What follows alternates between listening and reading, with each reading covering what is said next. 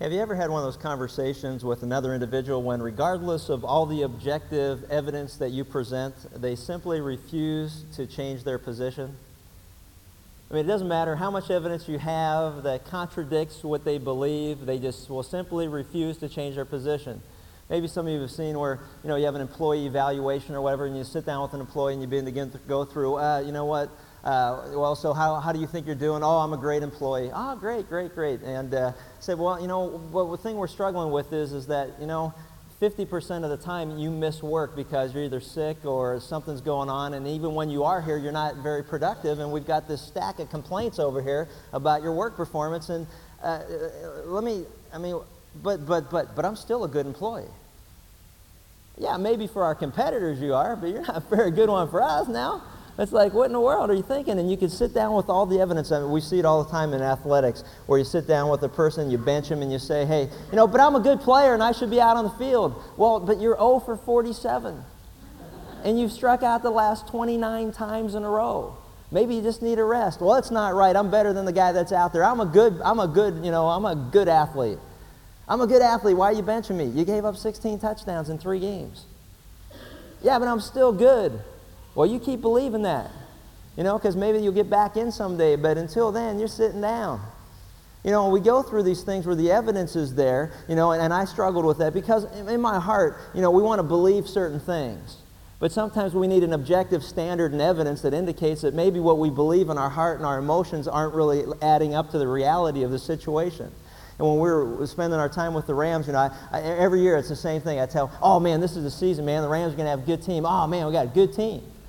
And finally, one day a guy came up to me, and I said this for like 5 years in a row during the 90s, right? And a guy came up to me and said, hey, look at that I just read in the paper today. You realize the Rams, there are 27 other teams in the NFL with better records than the Rams in the 90s? And only Tampa Bay has a record that's worse, and that's only 1 game? And I'd be like, but they're still a good team. And they'd be like, and you're an idiot. You must not have been a math major, because look at this, man. It is just brutal. When you have those conversations with your children, you ask them, hey, how you doing in a certain subject? Oh, I'm doing great. I am doing great. And then you get the report card. Now, what's a D mean to you? See, a D means to me, duh. Duh. But I'm doing great. Well, a D isn't great. A D stands for duh. And you go through this. Hey, how's it going on your diet? Oh, man, I'm doing great. Well, why you gained 5 pounds? Must not be doing as good as you thought. And you go through all these things, and you begin to realize that, sometimes the evidence is there. We just don't want to change our position because we're emotionally attached to whatever position that is. We may think we're fine, but when we measure ourselves against something other than our own standard of measurement, and we measure ourselves against an objective standard, all of a sudden we may fall short. Give you a couple stories. One, there's a man who believes he's dead. He is absolutely convinced that he's dead. And this delusion is driving his family crazy to the point where they finally break down and they say, listen, we've set up an appointment for you to see a psychiatrist. So they pay for him to go to see a psychiatrist. The guy goes into the psychiatrist's office and he says, yeah, what's the problem? He says, there's no problem. I'm dead. He goes, you're dead? He goes, yes, I'm dead. He goes, when did you die? I died 2 years ago. Okay. And he tried to, through several sessions, convince this man that he wasn't dead. And out of frustration, he went and he got all these medical books and he sat down and for hours he labored to show this man who thought he was dead that dead men don't bleed.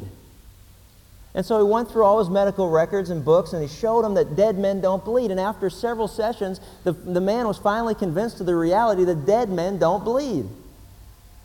So he said, let me ask you a question. Do dead men bleed? He said, no, dead men don't bleed. He goes, great. Okay, let me see your hand. And the guy holds out his hands and he pulls a pin out from behind his desk. The psychiatrist sticks him in the finger with the pin, and all of a sudden the guy's bleeding. And the psychiatrist looks at him and says, so what does that tell you? And the guy went, oh my gosh, dead men do bleed. Some of us are like that. I like the true story. True story teacher friend of mine tells me about 2 students that he had. Two students that he had, one was named Johnny, another named Jimmy. True story.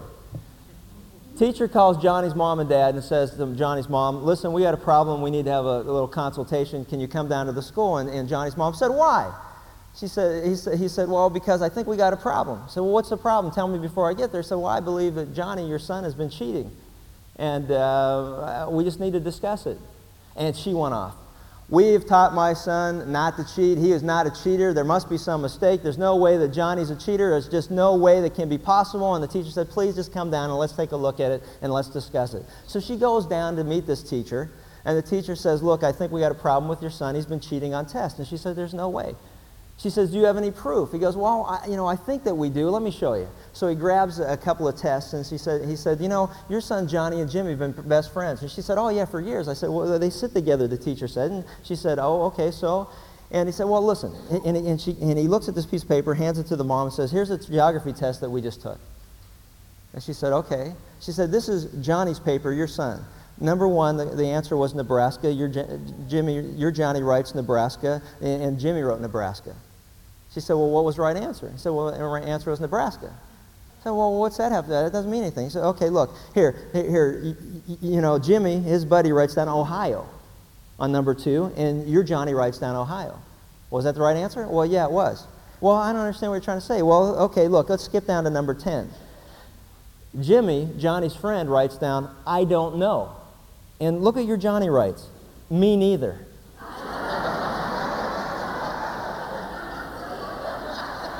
So I think we got a problem here. Say, well, I guess we do. But some of us think we're okay even when the evidence overwhelmingly points to the fact that we're not.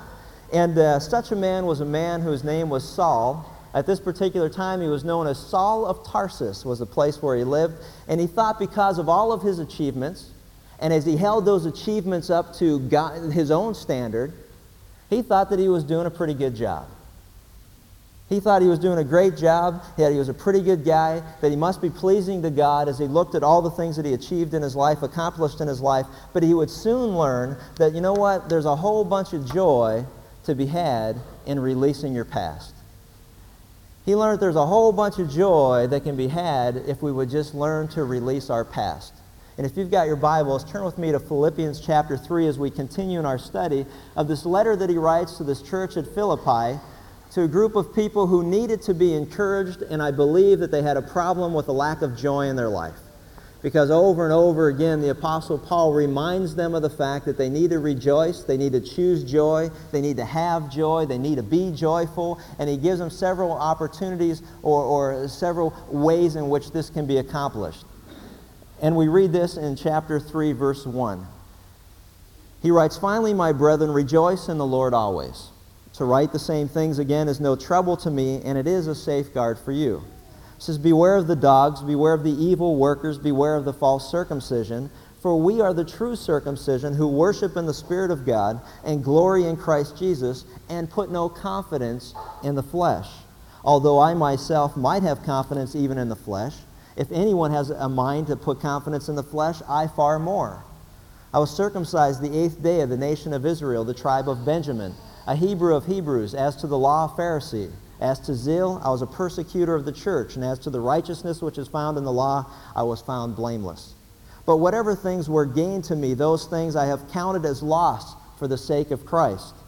More than that, I count all things to be lost in view of the surpassing value of knowing Christ Jesus my Lord, for whom I have suffered the loss of all things, and count them but rubbish, in order that I may gain Christ, and be found in him, not having a righteousness of my own which is derived from the law, but that which is through faith in Christ, the righteousness which comes from God on the basis of faith, that I may know him, and the power of his resurrection, and the fellowship of his sufferings, being conformed to his death, in order that I may attain to the resurrection from the dead. He says, not that I have already obtained it, or have already become perfect, but I press on in order that I may lay hold of that for which also I was laid hold of by Christ Jesus. Brethren, I do not regard myself as having laid hold of it yet, but one thing that I do, forgetting what lies behind and pressing on to what lies ahead, I reach forward as I press on toward the goal for the prize of the upward call of God in Christ Jesus. In this particular section here, we saw last time we got together that the Apostle Paul warned that there would be people who would come into his life that would try to rob him of the joy of his relationship with God. He said they would come to him and they would withhold the truth. They wouldn't tell him what they needed to hear, that they would withhold it and try to tell him what they thought that they wanted to hear. They would have their ears tickled by people who wanted to comfort them and comfort them in a way that they thought they need comforting instead of just telling them the truth. That they would add to what God says as a way to become right with God by adding things such as works and circumcision. And it was like, hey, yeah, you need to believe in Jesus Christ, but you need to be circumcised. You know, you need to believe in Jesus, but you need to do this, that, and the other thing. And so he warned them that there would be those who would mutilate God's gift of grace to us by adding a whole bunch of long list of things that needed to be done. And as he goes through this, he says, you know what? Although I myself might have confidence even in the flesh, what he's saying is, you know, listen to me. There are a whole bunch of people out there saying, hey, you know what? You're telling people not to have confidence in their achievements because you haven't achieved anything. And he's saying, hey, you know what? Let me set the record straight here for a second. If there's anyone who could have confidence in the flesh, and that phrase means basically this, if there's anyone who could boast about his achievements, hey, don't forget who you're talking to. And so what he was trying to do is set them straight. It'd be like, I remember the first time we started getting involved with the Rams and stuff, and, you know, we'd have guys over and we'd sit down and talk about, you know, did I play sports, and yeah, I did, and this and the other thing, and, you know, and you start feeling pretty good about your career, your high school career or whatever, you know, and it'd be almost ridiculous after a while, because you'd be like, here, let me bring out my scrapbook, and let me show you some pictures, and, you know, it's like, oh, man, look at that. Oh, you're a real wild man, weren't you? Oh, yeah, hey, man, I was something else. You know, and you bring out this little thing. And then all of a sudden you begin to realize, like, do you know who you're talking to? It's like, oh, boy, you had a great high school career. Oh, yeah, I was All-American in college, Division I. Oh, yeah. Oh, yeah, I was drafted first round in the pros. Oh, yeah, I've been in the league 15 years, 8 Pro Bowls. Oh, yeah, you're going to be going to the Hall of Fame, aren't you? Uh-huh. So what kind of high school achievements did you achieve? You know, I was okay. You know, the second, third year after that, I was like, I never even brought it up. Did you ever play sports? You know, I just kind of dabbled in a little bit. I was okay. I was like, I learned quick. So what the Apostle Paul is trying to do, he's saying, hey, you know what? If you want to boast about your achievements, folks, don't forget who you're talking to. And then he goes on and says, man, you know what? If anyone has a mind to be confident in their flesh, I far more. And he goes through and he begins to explain, oh, you know what? Hey, I blew y'all away. There isn't any of you out there criticizing me that can even come close to doing the things that I did. And so he goes through and he says, you know what? Hey, don't forget who you're talking to. So he goes down and he starts listing his achievements. 6-time Pro Bowl, on a way to Hall of Fame, this, that, and the other thing, drafted first round, $5 million signing bonus, goes through this stuff, and these people are sitting there listening and begin to realize, you know what, they don't have a whole lot to say compared to what he is and who he is. So he goes on and he writes this. He said, I was circumcised the 8th day of the nation of Israel, the tribe of Benjamin. I was a Hebrew of Hebrews, as to the law, a Pharisee, as to zeal, a persecutor of the church, as to righteousness was found in the law, I was blameless.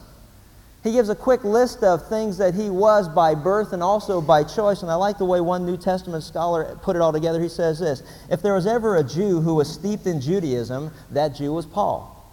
He said, let us look again at these claims of his. He was circumcised on the 8th day. That is to say that he bore in the body the badge and the mark that he was one of God's chosen people, marked out for God's possession. He was circumcised on the 8th day. That we would all understand in Judaism, that was a very important thing. That meant he had godly heritage, a godly background. He had godly parents that took him to the temple, and instead of dedicating him, what they would do is take him to the temple and circumcise this child. So he had a godly heritage.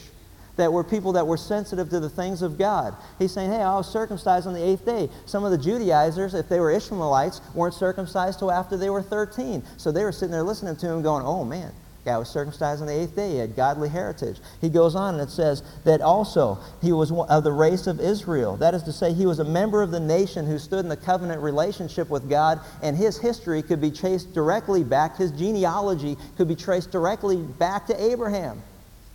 He was saying that, hey, you know what? I was a Hebrew of Hebrew. I was a nation of Israel, of the tribe of Benjamin. He's saying from Benjamin came the first king of Israel, the King Saul. And his heritage was such that he could trace his lineage back to this time where he was of the tribe of Benjamin. Benjamin was the only tribe who was actually, Benjamin was actually the only son of Jacob that was born in the promised land. And he has a special relationship there. And in fact, when Israel would go into battle, Benjamin would lead the way. The tribe of Benjamin, or the people of Benjamin, would lead the way, and the people would charge after him. After thee, O Benjamin, do we come. And they would charge after the nation, or the tribe of Benjamin. So he's saying, hey, you know what? I'm a Hebrew of Hebrews. As to the law, I'm a Pharisee. As to zeal, a persecutor of the church. As to righteousness in the law, I'm found blameless. It was kind of a crescendo. He was saying, hey, you think that you're hot stuff? Let me remind you who you're talking to here. How do you add up? How do you stack up compared to what I just laid out? And I'm not bragging or boasting. I'm just making a point so that you understand how foolish it is what you're trying to tell people what they need to be in order to be right with God. I'm going to ask you a question as we go through this, and that is, why is this so important? Why is this background so important? It's important for one simple reason.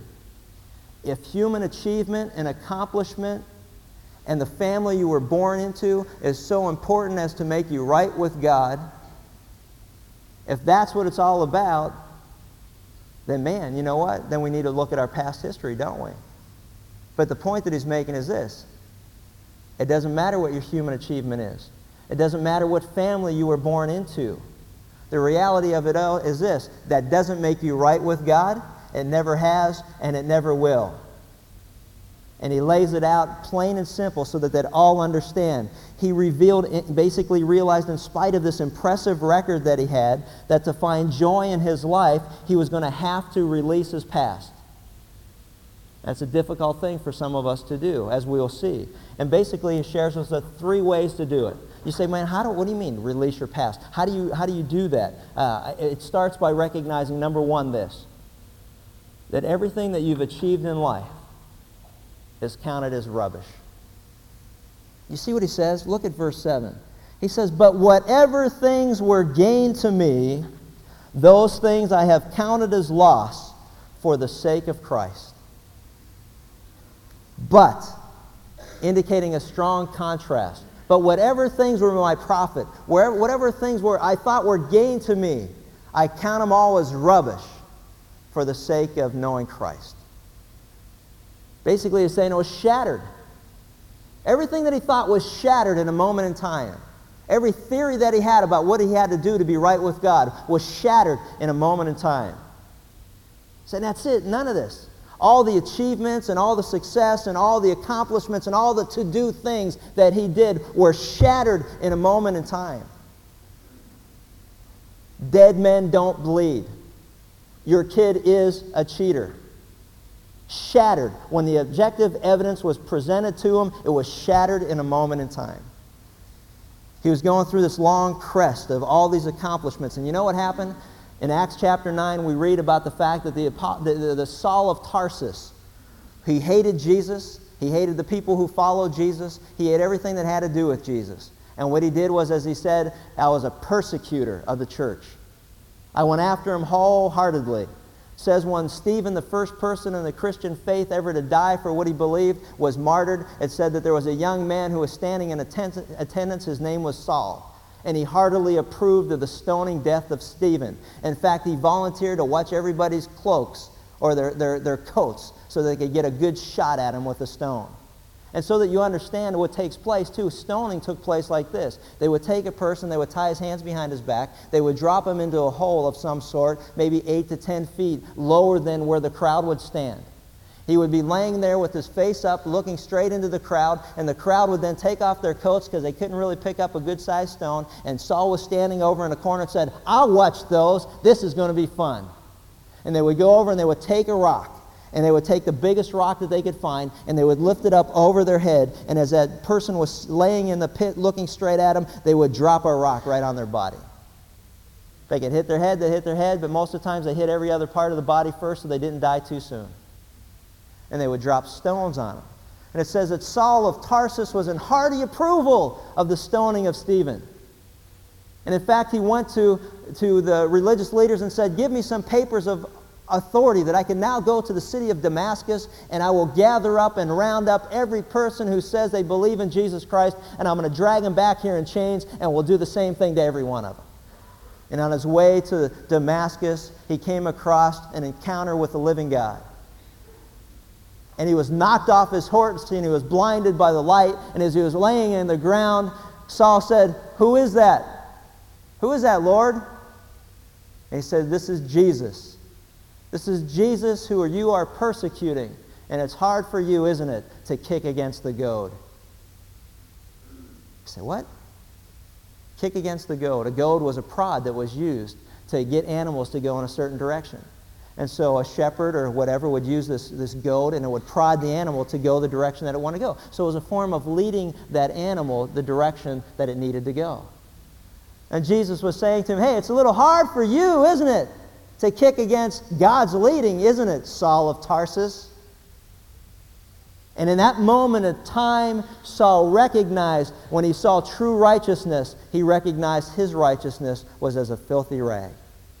When he saw true righteousness and he saw the living God and he saw Jesus Christ alive as they said he was, that he was risen from the dead, and he recognized that he had come face to face with Jesus Christ after supposedly he had been murdered, he realized at that moment in time that he had come across the living God. And you know what he did when he was laying on the ground? He said, "Oh, what am I supposed to do?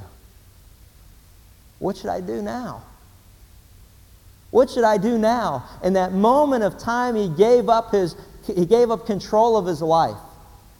Everything that he believed was true was shattered in a moment in time when he came across true righteousness that comes only from God. This inner righteousness that he had of living according to this man-made set of rules and regulations were shattered the moment that he saw true righteousness. When he saw that righteousness comes only from God, when he saw Jesus Christ face to face, he said, "What am I supposed to do?" You know, I can't help but smile and think about the fact that when Paul went and started this church in Philippi, and as he was in prison for telling people about Jesus, and it said that he went from that moment to going and telling everybody about Jesus. "Hey, I was wrong. Jesus isn't dead. These people aren't nuts. I just saw him face to face.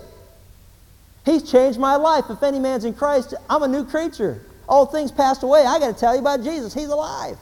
And it said the Jews were going crazy because they couldn't believe that this guy, this Hall of Famer in the Jewish community, was now running around telling people about Jesus. They thought he flipped his wagon. He didn't flip his wagon. God flipped it for him. And he was telling people about Jesus. And it said that they were confused. They were going through, and he was explaining to them from their laws how Jesus was the promised one of God. And they were going nuts. And I can't help but smile when I think about the fact, then he got arrested, thrown in prison in a place called Philippi, which he's now writing to these people. And you know what happened when he was in prison? God opened all the gates of the prison. The prison guard thought that they all had escaped. They were in there singing. Paul and Silas were singing. The guard came rushing in and saw that they hadn't left. And you know what he said? The same thing that Paul said. "What shall I do to be saved?" What do I got to do?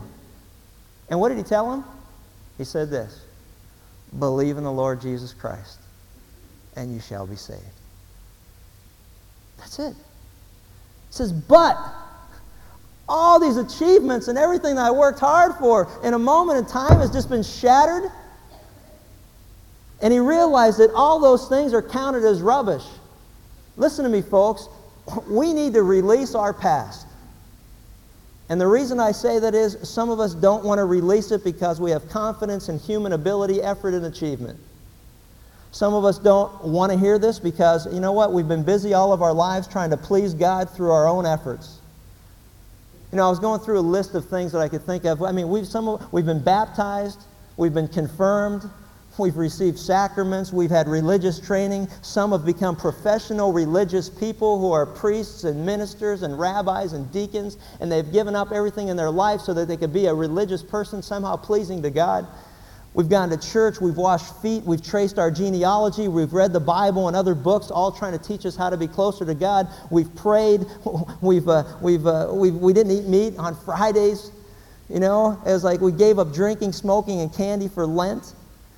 We fasted, we prayed for the dead, we lit candles, we bought statues, we set up altars in our backyards, we prayed the saints. You go through all these. We've ridden on bicycles with white shirts and long ties, and we've gone knocking door to door. We've done all this stuff. We've given away money. We've volunteered our time, and like Saul of Tarsus, when we're finally confronted by true righteousness, when we're confronted by the claims of Jesus Christ, we got a tough decision to make.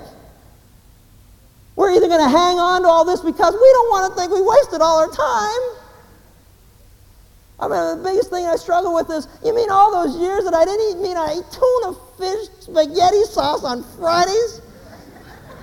Do you know how disgusting tuna fish spaghetti sauce is? We only had one person in our family even knew how to make it to where you didn't throw up after you ate it. But it was Friday and we had to eat fish and tuna fish spaghetti sauce. And you know how hard it is when you've done all these things all of your life to finally be confronted by the truth of Jesus Christ, and all you've got to do is, what do I got to do to be saved or right with God? Just believe in Jesus? But that's not enough. That is not enough. You going to tell me someone that never ate tuna fish spaghetti sauce, if they believe in Jesus, they're going to heaven? And I ate tuna fish spaghetti sauce.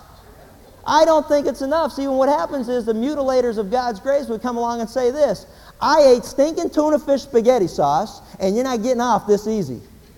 You believing in Jesus, great, but you're eating stinking tuna fish spaghetti sauce. You believe in Jesus, great, but you're getting circumcised. You believe in Jesus, great, but I don't know what your background is, but it's like, you know what I'm talking about. And it's frustrating to realize that, man, you know what?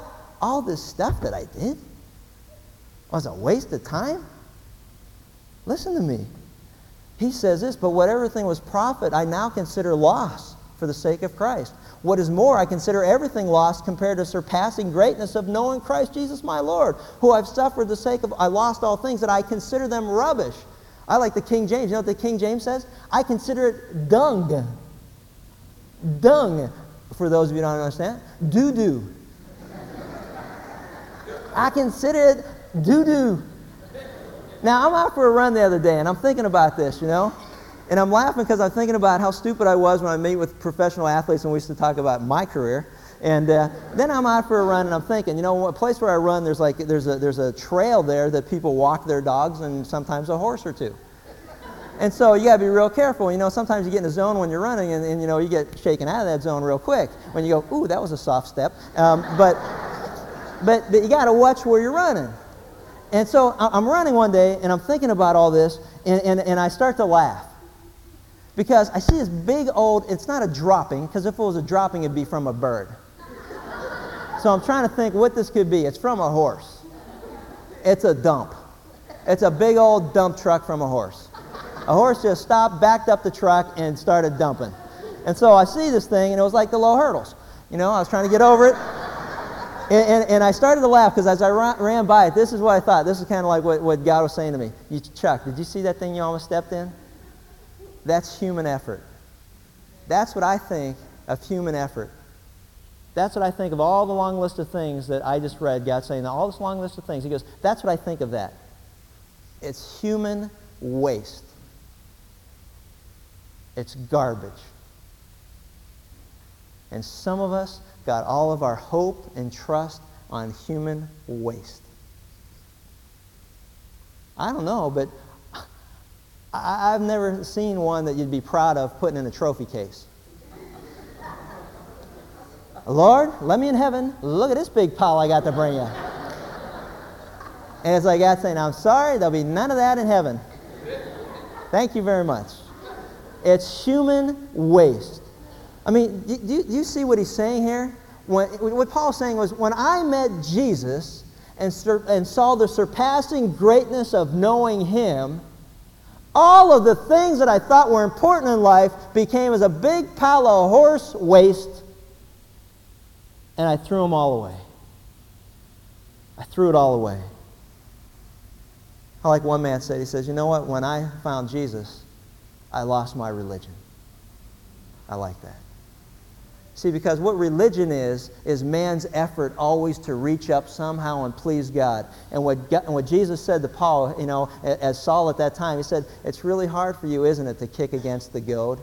It's really hard for you, isn't it, to kick against the leading of God? It's really hard for you, isn't it, to kick against the conviction of the Holy Spirit? It's really hard for you, isn't it, to kick against the direction of God or God's will, isn't it? And all these years that I struggled with all these things that I did, I knew in my heart that I wasn't right with God. And when I was confronted by the simple truth that, you know what, have you ever trusted and believed in Jesus Christ? And I'd say, well, what do you mean by that? There was a leading, a direction of God saying, hey, all of those things, all of the things that you did were pointing you to the fact that you can't do it on your own and that you need a Savior. And when you're confronted with the truth, you have to wrestle with, am I willing to release all these things in my past? Or am I going to hang on to them and hope that somehow human effort's going to do the trick? Saul said, as he became the Apostle Paul, it's all trash, folks. It's all junk. It's all rubbish. It's all little teeny high school trophies next to a guy who's going into the NFL Hall of Fame. Just get rid of it and throw it away and trust in Him. The second thing that he said, as we look at this, how do you do it, is our assurance, once we release our past, our assurance is centered in Christ alone. And that we would be found in Him, not having a righteousness of my own, he says, that comes from the law, but that which is through faith in Christ, the righteousness that comes from God and is by faith. You see what he's saying? Hey, my righteousness isn't based on anything that I did. My righteousness now is based on who Jesus Christ is. My righteousness comes from God and from God alone. See, the most wonderful thing is to stand here and say to you that I know that I'm righteous before God, not because of this long list of accomplishments that I have in my background, because some of you could come up and challenge it or say that you've even done more things. No, the confidence that I have is I am righteous before God because God declared me righteous when I simply believed and trusted in Jesus Christ. And the righteousness that I have comes from Him. When I believed in Him, I received Him, I became a child of God to those who believe in His name. Why? Because of God's grace. We're saved by grace through faith and not of ourselves. It's a gift from God. So there'll never be anybody in heaven with this long list of accomplishments saying, I'm here because let me show you my trophy case. Sir, I'm here because let me show you my Lord and Savior, Jesus Christ. Praise God. And that's the only reason we'll be there. He's saying that once you release your past, not only do you consider everything that you thought was important in life to be not important and you throw it all in the trash, but you realize that your assurance is now centered in Christ alone. Hey, listen to me. You and I are going to get into heaven for one reason and one reason alone. And that is, have you put your faith and trust in Jesus Christ? Jesus said, I am the way, the truth, and the life, and no man comes into the Father but through me. The only way that you're getting into heaven, that I would get into heaven, is for one reason and one reason alone, and that is because we believed in Jesus Christ. Not we believed in Jesus Christ, plus we did all these things, but because we believed in Jesus Christ. I would hope somewhere along the line there'd be some credit for eating tuna fish, spaghetti sauce. But I am sadly disappointed to realize that that's a big zero. But that's okay, because I'd rather be there because of Jesus than have to go through a long list of things and hope that somehow I get there. I'd rather have confidence knowing I'm going there than wondering if I am by doing a whole bunch of stuff that God says is trash. But it's your choice. Number 3, if we realize that all our achievements are rubbish and that our salvation is centered in the person and the work of Jesus Christ, then we move on from there, realizing that our ambitions are controlled by Christ. He says, you know what? All right, now. He's saying now, hey, all that stuff that I did in my past wasn't a waste, because what it did was it pointed me to the fact that I couldn't do this on my own. See, I know a lot of people, and here's the frustration. They say, but I've gone to church for 45 years and I never missed whatever. I've done all the things that my church says I'm supposed to do. I haven't missed anything. And now here you are coming to me saying that, you know what, that's not what's important. Have you put your faith and trust in Jesus Christ? And there's 2 ways to look at it. One is, you know what, oh man, I could really be upset about the fact that these people gave me this long list of things to do that didn't make any difference. Or I can say, I'm not going to let that go because I'm going to hang on to that, because this sounds too easy. And what I like to do is say this, listen, you know what, my background, your background, when you're finally confronted with the truth of Jesus Christ, hey, if it did what it was supposed to do, it would lead you to that point of realizing that religion isn't going to get it done. There's always something missing. So I realized very plain and simple was this. You know what? I never knew where I stood before God, but you know what? It made me sensitive to things of God. It made me sensitive to the plan of God. It made me sensitive to the fact that I realized, you know what? The law or the commandments are a tutor, a teacher that leads us to a Savior because we can't do it ourselves. The law, the commandments make us realize I can't get 100% on every test. I can't get a hit every time I'm up at bat. I can't shut down, a good wide receiver every time he's going out for a route. I can't do it. I'm not perfect. But what it did was make me realize that, you know what? I need someone who is. And Jesus is. He's perfect. And now my ambition in life from that day forward is controlled by Christ. I want to know Christ. And I want to know the power of His resurrection and the fellowship of sharing in His sufferings. I want to become like Him in His death and so somehow to attain to the resurrection of the dead. He's saying, you know what? I live for Jesus now. How about you? Do you? Is that overwhelming passion of your life? Is the overwhelming passion of your life to know Him? To get to know Him more intimately and closely, the one who gave His life for you, who died for you, who rose from the dead for you, who because of Him we have forgiveness with God and we have forgiveness from sin? Is it your desire, overwhelming passion to know Him and the power of His resurrection so that now I can live a life that's pleasing to God? Is that your overwhelming passion? It's not many of ours, is it? And I think we need to understand that He has to be our passion in our life. Because when we seek first the kingdom of God, everything else falls into place. Paul said that was my passion in life, to know Him and the power of His resurrection and how that affects my day-to-day living, my relationships with one another, how I conduct myself in business, how I speak to other people with my words and my mouth and my manners and my actions. I want to know Him. What would Jesus do in a situation like this? How would He talk to that person? What would He say? Would He lie? Would He cheat? Would He steal? No, I want to know Him more. And the power of His resurrection so I can live a life that's pleasing to God. Not that living a life pleasing to God is what makes us right with God, because what makes us right is putting our faith and trust in Jesus Christ. But after that point, then we move on and we live from there in a life that's pleasing to God. In a manner that's pleasing to God. But he says this, he goes, you know what though? Not that I've already obtained all this, or I've already been made perfect, but I press on to take hold of that for which Christ Jesus took hold of me. Brothers, I do not consider myself yet to have taken hold of it. But one thing I do, forgetting what is behind and straining towards what is ahead, I press on towards the goal to win the prize for which God has called me heavenwards in Christ Jesus. His purpose for living. And let me close and just share with you some application. Because you sit there and you go, man, you know what how does this even apply to my life? How does it apply to my life? Well, the first way it applies very simply is this. Hey, you know what? Some of you are hanging on to all your achievements thinking somehow that's going to get you into heaven. That's not going to work. So the first step is this. Count all those achievements as rubbish. If anything, count them as a fact that they are the ones that led you to the fact that you realize your achievements aren't going to get it done. And then put your faith and trust in Jesus Christ. And when that happens, you throw all that trash in the garbage and you let the garbage man haul it away and you never look at it again and you never turn back to it again. It's over. Forgetting what lies behind, just get rid of it. And then your assurance is centered in the work and the person of Jesus Christ.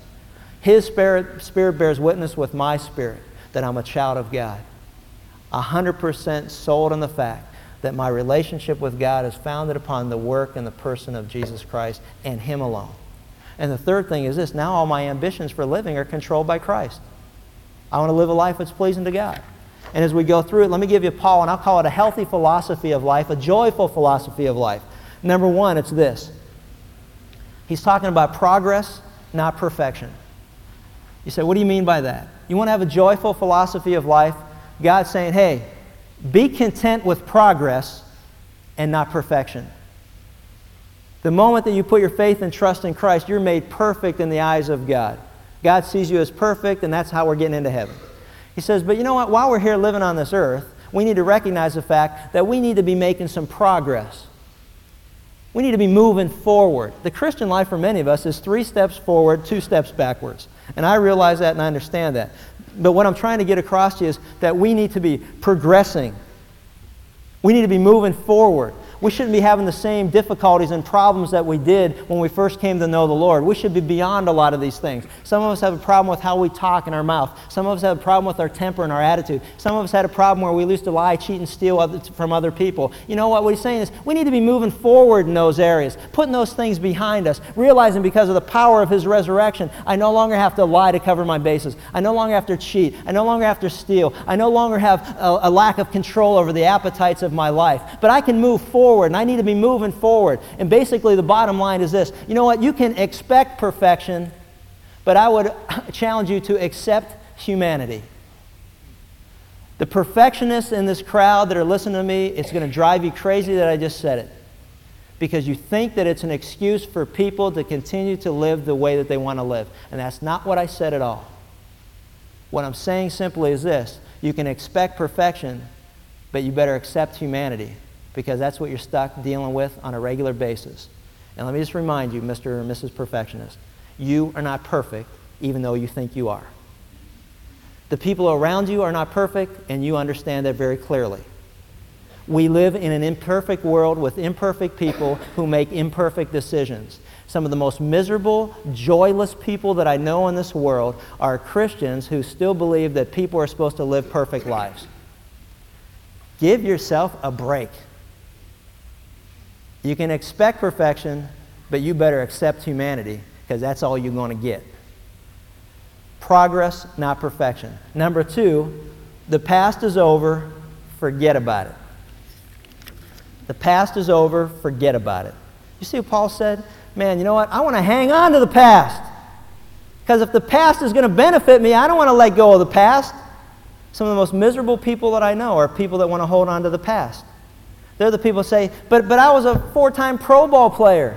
Yeah, well, I think you hit the nail on the head. You were. But I was a CEO of a major corporation. Well, let me just explain to you again. You said you were. But I was this, and I was that, and I was all these things. Man, some of the hardest things in life sometimes are to realize that you're not living in the past anymore. It's the present. But we were your biggest customer. Were. You see what happens? And we want to hang on to the past. There's only 2 things in the past, all those achievements that we think we can be boastful and prideful for. Hey, you know, I knew guys in professional ball was like, but I was on every billboard in the city of Houston when I played for the Oilers. And let me just explain to you, you were and you don't know Mo. You're here in LA, nobody cares about you. Isn't that great? But I was, it doesn't matter what you was. The other thing is, some of us think we're disqualified because we made all kind of bad decisions in our life. We have made mistake after mistake. We have hurt people. We have hurt ourselves. But let me tell you something about that too. Paul was standing there holding the cloaks of people that stoned to death one of God's people. And he was in hearty approval of it.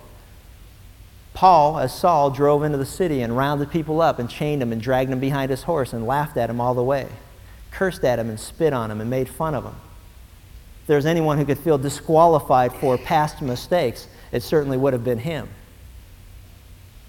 Some of us have made all kind of mistakes in our life, and I guess the point is this. You know what? Some of us are holding on to the past because we've had great achievements and accomplishments. Others us are always looking back to the past because we think we're disqualified from doing anything in the present or in the future.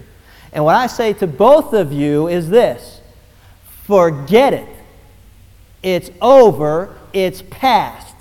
Forgetting what lies behind, I press on toward the goal of the upward call of God who is in Christ Jesus. Folks, forget it. If you've sinned, confess your sin. He's faithful and just to forgive you and to cleanse you from it. If you've had great achievements and accomplishments, count them all as rubbish for the sake of knowing Christ and the power of His resurrection. The past is over. All I can tell you is this. There is no room in the present for the past. Number 3, press on. The future holds our hope. Go for the future. You got a fresh slate. 1 John 1:9 is like a eraser on a chalkboard. Every time I make a mistake, it's a wonderful truth that God says, Chuck, just confess that sin, and I'm going to erase it from there, and you're never going to even be held accountable to it forever and ever and ever. Amen. It's over. It's done. Now get up and get moving. I got some stuff I want you to do. The future holds our hope. Press on. It doesn't do anybody any good to sit around saying, hey, I got a D in this class, or I'm 0 for 47, or I got burned 16 times, or you know what, or I used to be a great player. Hey, it doesn't do anybody any good to talk about what they used to be like. What they need to do is focus on what are you going to become. I was a terrible husband. I was a terrible father. I was all these things. Hey, you know what, Father's Day, we all know, dads, how many times we've made a mistake. All I'm saying to you is this, where you need to make it right with your children and with your wife and ask for forgiveness, and then just let God erase it and start fresh today and move forward. And the last thing is this. The secret is a determined attitude. The secret is a determined attitude, and that's basically is maintain it. Maintain it. You know what I'm talking about? I'm talking about choosing joy. I'm talking about a joyful attitude. I'm talking about a man who knows what he's talking about when he says, you know what? I'm choosing joy. I'm forgetting the past. I'm moving on to the future. I'm talking about progress, not perfection. And I can smile and I can enjoy life because I realize none of us are perfect. And thanks be to God for our Lord and Savior, Jesus Christ, who frees us from all of it. Let me close with a poem that kind of summarizes all of it. And it's a wonderful truth that ties everything I was trying to say together, especially on Father's Day. I think it really is applicable. But talking about cultivating an attitude of joy. This is what this man writes. He says, I pass a lot of houses on my way home. Some are pretty, some expensive, some inviting, but my heart always skips a beat when I turn down the road and I see my house nestled against the hill. He says, I guess I'm especially proud of the house and the way it looks because I drew the plans myself. Says it started out large enough for us. I even had a study. But 2 teenage boys now reside in there. It had a guest room. My girl and 9 dolls are now the permanent guests. It had a small room Peg had hoped would be her sewing room, and 2 boys swinging on the Dutch door have claimed that room for their own. So it really doesn't look right now like I'm much of an architect. But it will get larger again. One by one, they will go away to work, to college, to service, to their own houses, and then there will be room. There'll be a guest room. There'll be a study, a sewing room for just the 2 of us. But it won't be empty because in every corner of every room, every nick in the coffee table will be crowded with memories. Memories of picnics and parties, of Christmases and bedside vigils, summers, fires, winters, going barefoot, leaving for vacation, cats, conversation, black eyes, graduations, first dates, ball games, arguments, washing dishes, bicycles, dogs, boat rides, getting home from vacation, meals, rabbits, and 1,000 other things that fill the lives of those who would raise 5. And Peg and I will sit quietly by the fire and listen to the laughter in the walls. I like that. Because if there's one thing that I want to encourage dads to do and moms to do, is to cultivate an attitude of joy in our homes. When we sit quietly and our children have gone, to be able to listen to the laughter and not the bitterness, to see the smiles and not the anger, to feel the love and the warmth in the walls and not hatred or animosity. And a lot of it has to do with our attitude, doesn't it? It has to do with choosing joy, to knowing that God is in control of all things. Our achievements are counted as rubbish. Our salvation is centered in Jesus Christ. And our ambition is to please God in all the things that we do. And I'll guarantee you, if that's your home, then you're going to be able to sit one day and hear the laughter in the walls. Let's pray.